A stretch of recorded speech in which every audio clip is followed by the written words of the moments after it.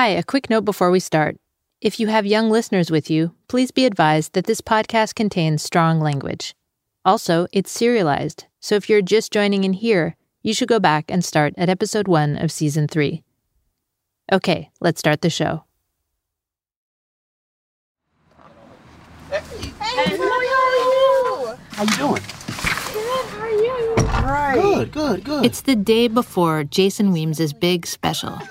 I'm tagging along with him and Dion on their way to Center Stage, the Baltimore venue where it's being held. Dion is in charge of the special now. And there's the beautiful Center Stage Theater. We are parking. I haven't put it up yet. Oh my God. For months, Jason has been anticipating pulling up and seeing his name on the marquee and his unknown poster in the window. The moment he would turn the corner from being unknown to super known. The theater told Dion that it would all be up today. So they probably put it up the morning of the show. Mm-hmm. Okay, we all good? Yeah. Let's be selective with anger. Let's go ahead and do a good job. Jason is trying to keep Dion calm. They're taking turns being pissed off about details that haven't come together. Frustration. On Center Stage been some straight bitches. Straight. Mm-hmm. But it'll be good.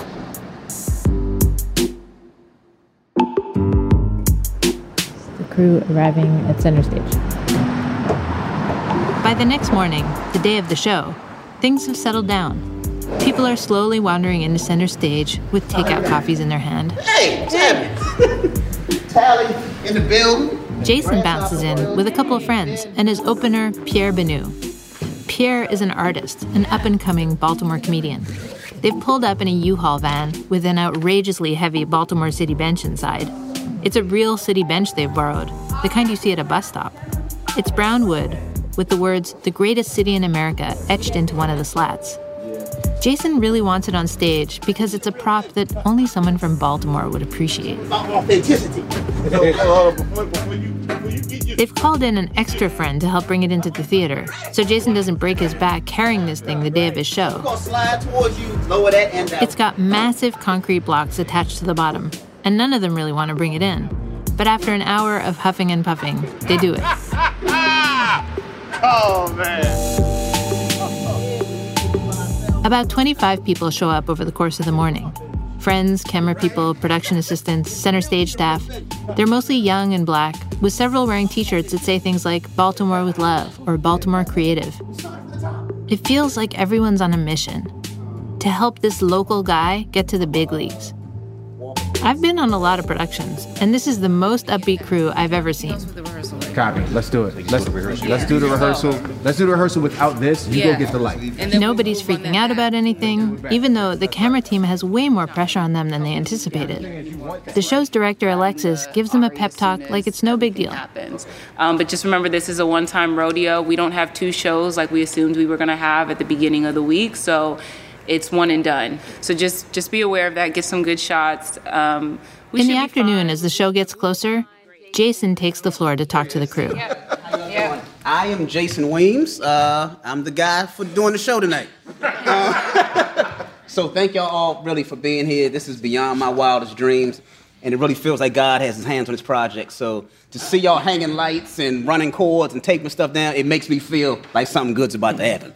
This is real special. When these lights come on tonight and these folks in these seats, we're going to make a classic. Yes. A classic, a show enough classic, like Reasonable Doubt. I feel you. I mean, it works. The room is buzzing as the crew starts its lighting check. Look at that. Look at that. Look at that. Look at that backlight. We got to hype it. Near the soundboard at the back of the room, about 6 monitors are set up showing the various camera angles. Jason is standing on stage while they make their adjustments, and Shalonda, Dion's friend who's helping run the event, is giving him the thumbs up. Jason, it looks amazing! It looks amazing! The director wants this to look slick, like a high-budget production. So she and her team are fussing over every detail. Just walk all around. Can you start from the back? Let me see you start from the... Yeah, let me see what it looks like there. Everyone is focused on Jason, pumping him up like a superstar. Go, Jason! Go, Jason! And then he's lit back there. Yeah. I love it! But my mind wanders back to a couple months ago, back when Jason slipped Dave Chappelle that invitation. At the time, it felt huge. Now that we're here, nobody even mentions it. I keep wondering if there's some slight chance that Chappelle might show up unannounced, but it doesn't feel right to bring it up. This is Jason's moment. Is he good? Jason, you're good. Yes. Jason, We're good. You're good. Bye. Good. Lock that in.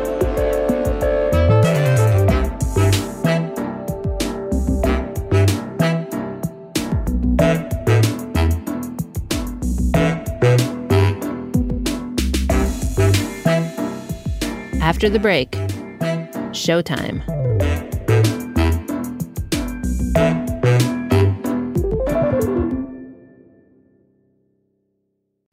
There are so many podcasts out there. It can be hard to sort through the noise and find one you love. I want to recommend one of my favorites, Reveal, from the Center for Investigative Reporting and PRX. I listen to the show for its in-depth reporting of important stories where often I've heard a bit about it, but I want to know what's really going on. For example, in their episode Silencing Science, Reveal exposed how officials at the National Park Service tried to censor a climate scientist, one who'd been hired to research 100 national parks and how climate change could cause future flooding. But after the Trump administration took over, the researcher was pressured to delete references to humans causing climate change. Facts matter, today more than ever. Every week, Reveal digs super deep to uncover corruption, deception, malfeasance, inequality, and year after year, Reveal wins many of the biggest awards in journalism, and the sound is transportive. For some of the best reporting out there, check out Reveal on iTunes, Radio Public, or anywhere you get your podcasts. Learn more at revealnews.org.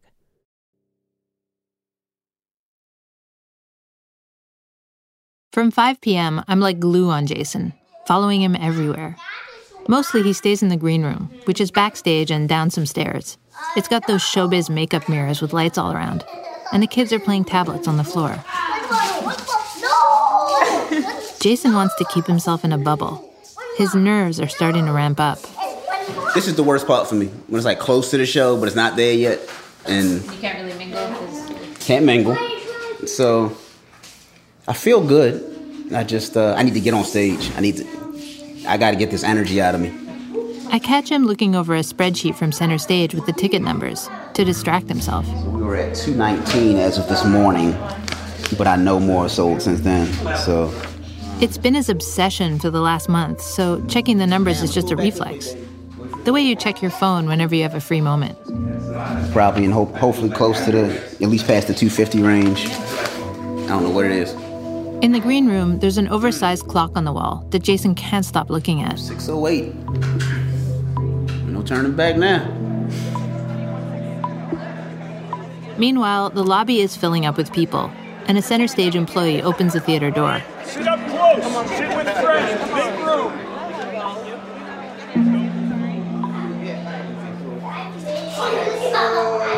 Jason is sitting quietly in the green room, where the kids are horsing around. Dion has come in with her makeup artist and a photographer. Jason is running through the entire set, reciting key words under his breath to reassure himself. Brenda, 16 hours. Waking up back and forth.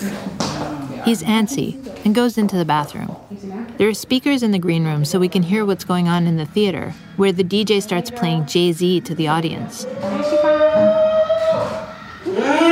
Jason lets out a howl from the bathroom and sashays out over to Dion and starts playfully grinding her. Hey!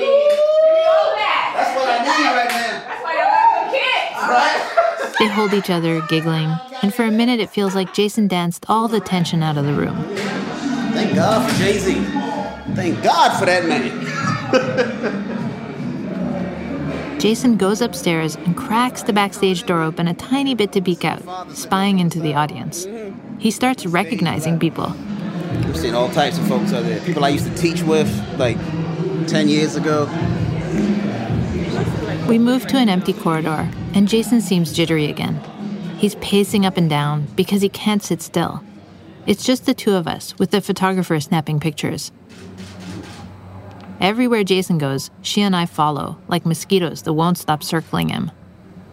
Jason ignores us and keeps closing his eyes, getting himself in the zone, trying to pump himself up. Let's get it. Let's get to it. it all on stage, Jay. Leave it all up there. But then Jason taps his pant leg and takes out his rescue inhaler. He stares at it for a second and holds it up to me. Where it all started. Goddamn inhaler didn't work. You have it in your pocket? Mm-hmm. Just in case. This little device he carries everywhere used to be his security blanket. He could tap his pant leg, feel it there, and know that if his lungs started pulling, he would be okay. Now, every time he goes on stage, there's this twinge of, I hope it works if I need it this time. I just took a prednisone and some allergy medicine. Are you feeling anything or are you okay? I feel a little tightness, but I think it's more nerves than asthma. We stay quiet. Jason shuts his eyes, breathes in deeply, and exhales slowly.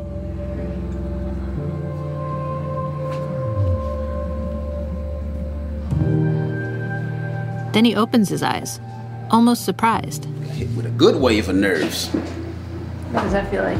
It felt like my stomach was about to pass out. So why'd you say it's a good kind? Because I know I'm ready. I mean, I feel this before most shows. Even little teeny rooms. So this is just magnified.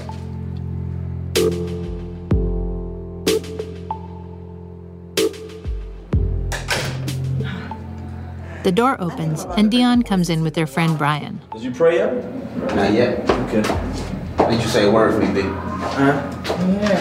Let's go. Let's go. Let's pray. Let's pray. All right, dear God, we are here right now gathered before you. In the midst of the Jason, rain, Brian, Dion, the photographer, and me all huddle in a circle and hold hands. We bow our heads, and Jason closes his eyes. Jokes to you, to the people. When God. Jason had his asthma attack in Philly, Brian was the guy who drove over in the middle of the night and knocked on the door to wake Dion and tell her the news. They've known each other for years. Brian grew up in church, and after the attack, he came to Jason's house to pray with him. Bless his mind, bless his family, bless his friends, bless people who haven't even met him yet to hear him. And I just pray for success and victory in everything that's happening tonight. Amen. Amen. Yeah, yo, you got it. You got it, bro. Brian and Jason give each other a bear hug with big slaps on the back. As Brian and Dion leave us, she turns and gives Jason such a tender smile, like she knows how stressed he is.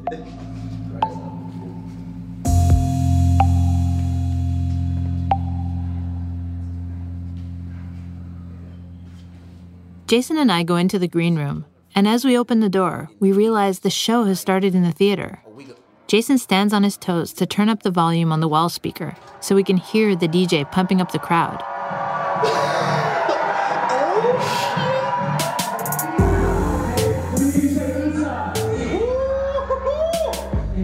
It's about to go down, man. First show starting. Can you hear it? You ready, man? You ready?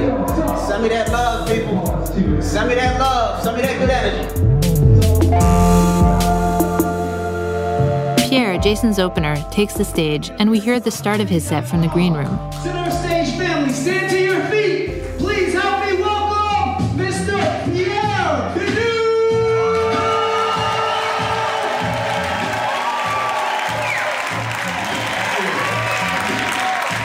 Wow. You know, comedians usually come out and say, you look beautiful. You actually look beautiful. That's rare. This is a beautiful theater. I am very much confused as to why he wanted to do it in such a beautiful place. I said, are we giving a TED Talk? What if I told you that there were two words in the English language that can make any audience member laugh? Those two words, these nuts. Now, in 1870, Pierre may not be well known, but he's killing. Jason and I move to the backstage area, and he's smiling and nodding along as he recognizes bits of Pierre's material he's heard before. He keeps stealing peeks at the audience. Then Jason looks serious when he comes up to me and whispers something that's a big deal for someone about to go on stage. I'm forgetting everything.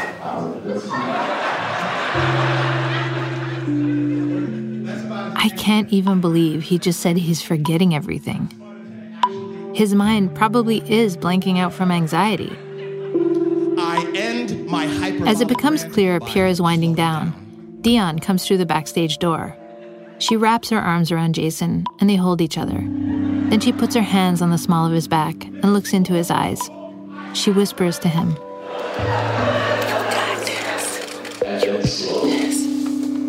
"You got this."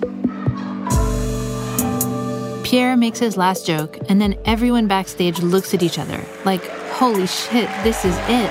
Baltimore! Jason screams and starts pumping his fist and hits it against the wall. It feels completely electric. I want Black Panther opening weekend energy. Jason starts bouncing on his feet like a boxer, and Dion is doubled over, freaking out and screaming. We've seen him on HBO. We've seen him on NBC. We've seen him on Last Comic Standing. Give it up for my man, Mr. Jason.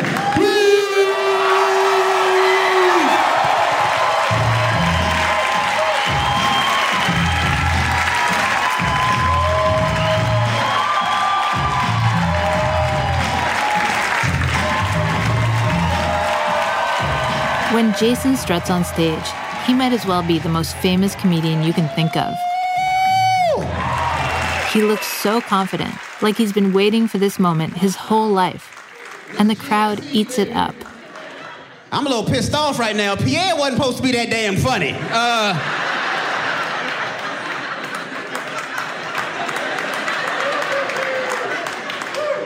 I told his ass, go get a couple of chuckles. Preheat the crowd. That's all I need, some preheating. This motherfucker came out here and turned it on broil.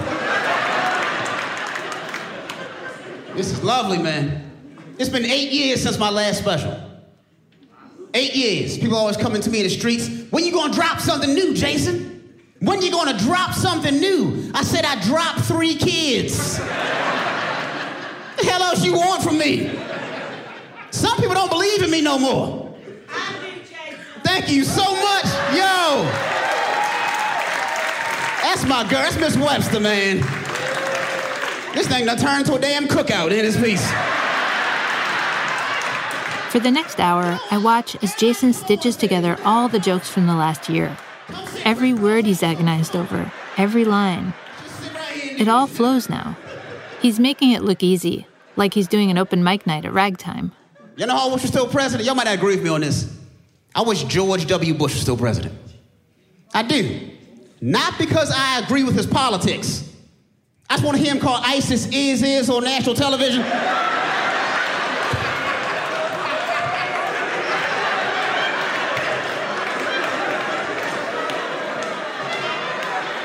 Yo, you know good and well he's saying some shit like that. George was dumb as shit.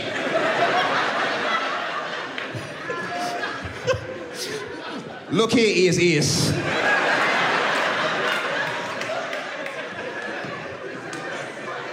We gonna hunt is.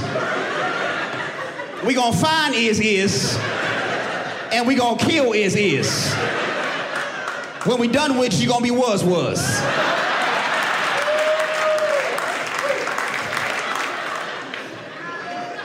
I feel good though, man. I feel successful. Bought a new house recently. Y'all clap for that. Bought a new house.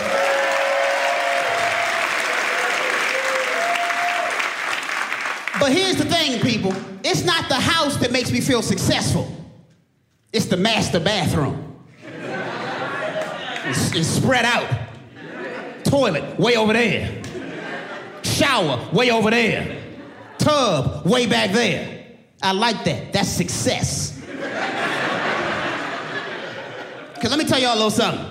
If you can sit on your toilet and touch your tub and your sink at the same damn time, you done fucked up somewhere in life. You hear me? You should not be able to multitask sitting on the toilet. Jason has this command over his audience for almost an hour. Soak my tootsies. Then he collects himself for a moment and looks at the floor. They say that comedy is tragedy plus time. I want to share a story with y'all. So last year, May 3rd, 2017, I died. Like, not joking died, like real died, dead. Some people in the audience are nodding knowingly, but a lot of people look surprised. I look over at Jason's parents in the front row, and they're the only ones who just look grim. Jason paints a picture of the scene at the bar that night. Everything people have told him about it, and the things he remembers. Like Lauren, the physician's assistant who saved him. So I'm literally on the ground gasping, and then I hear another voice over my shoulder, and it's a woman this time. And she says, "Hey, I'm a doctor. I was in the crowd." And she starts asking me all these questions. And now let me tell you something. If anybody has asthma, if you can't breathe, you can't talk. And her ass is running down the list. What type of medicine are you on? When's the last time you took it? What size jeans are those? What's the last four of your social? I like your eyes. I'm dying. This motherfucker's filling out an eHarmony profile.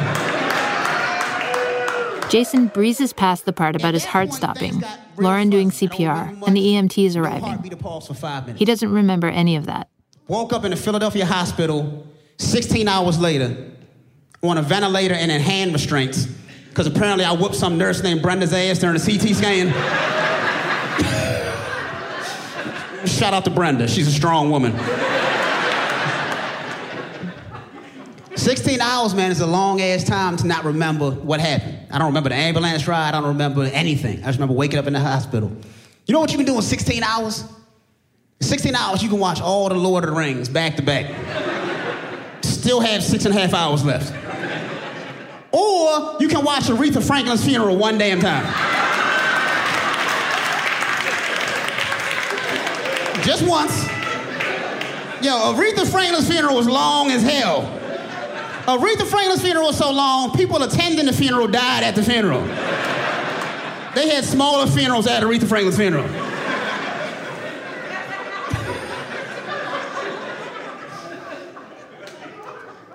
So I wake up and I'm sitting in this bed, and then finally the doctors come in. And at this point, my wife is there. The doctors come in, and they start talking to me. Now, at this point, I still didn't know I died. I just thought it was an asthma attack. And the doctor looked at me and said, "Hey, how you feeling?" I nodded my head. He said, "You know, we lost you for 5 minutes last night." And I'm thinking he's joking because he knows I'm a comic. I look at my wife, she's stone-faced. I look back at him, and he reiterates. He's like, "Seriously, you fucking died." And I was like, "Are you sure you're a doctor?" Because that ain't how you supposed to talk to patients. Like, you must have went to school online or something. You must be a DeVry doctor or some shit. Ain't nothing wrong with DeVry. I'm just saying that your medical degree is a PDF. That's what I'm saying. Jason works through the material about his discharge and how his clothes came back piece by piece, forcing him to leave the hospital wearing Dion's hoodie. He tells the audience how stressful it was that nobody could reach Dion that night, that they had to find her through Twitter and Facebook. So my wife was like, that's a problem. You travel a lot. I need people to be able to get in touch with me if something happens to you. So she was like, we can do one or two things. You can either leave your phone unlocked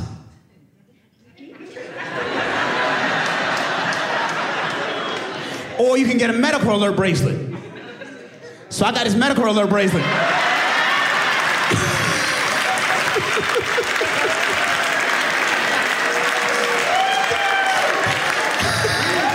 I leave my phone unlocked. You want me to die again?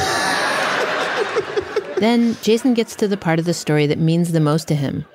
The emotion he's been digging into on stage since that asthma attack at home. What Don also does, too, it gives you perspective. It makes you appreciative for everything. I've always been a chill dude. I like to laugh. I like to have a good time. But things stress me out.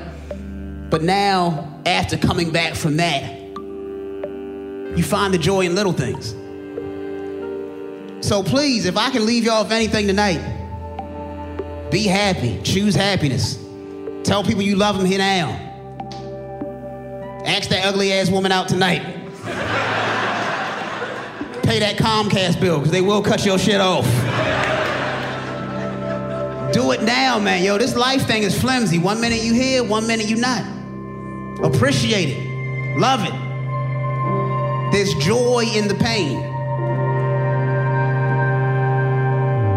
It's like sunshine and rain.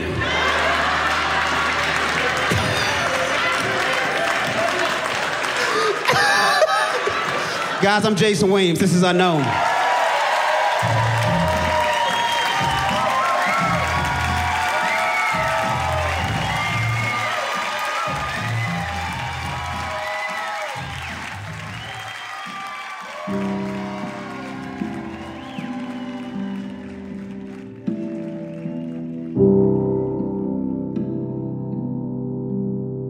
Comedy is ephemeral.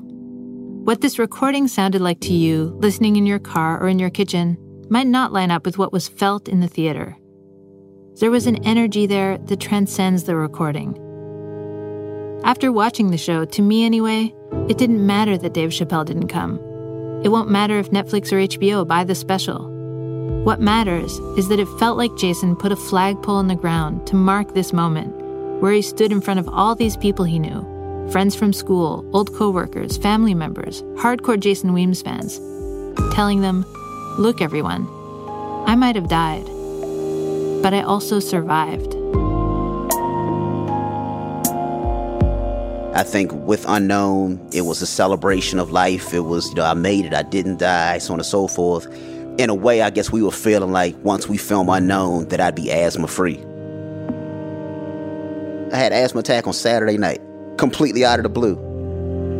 It's scary as shit. It's a shitty feeling, not knowing exactly why these attacks come, when they do, how aggressive they're going to be. At this point, it's just a gamble. I honestly don't know if asthma is going to kill me or not. I want to be here for my kids. I want to put out good comedy specials. I want to make people laugh. And obviously, I got to be here to do that. I got through it. Luckily, I'm here talking to you. I think it just kind of reawakened that idea that we're not out of the woods yet. But, we're just going to keep on living until we can't live no more.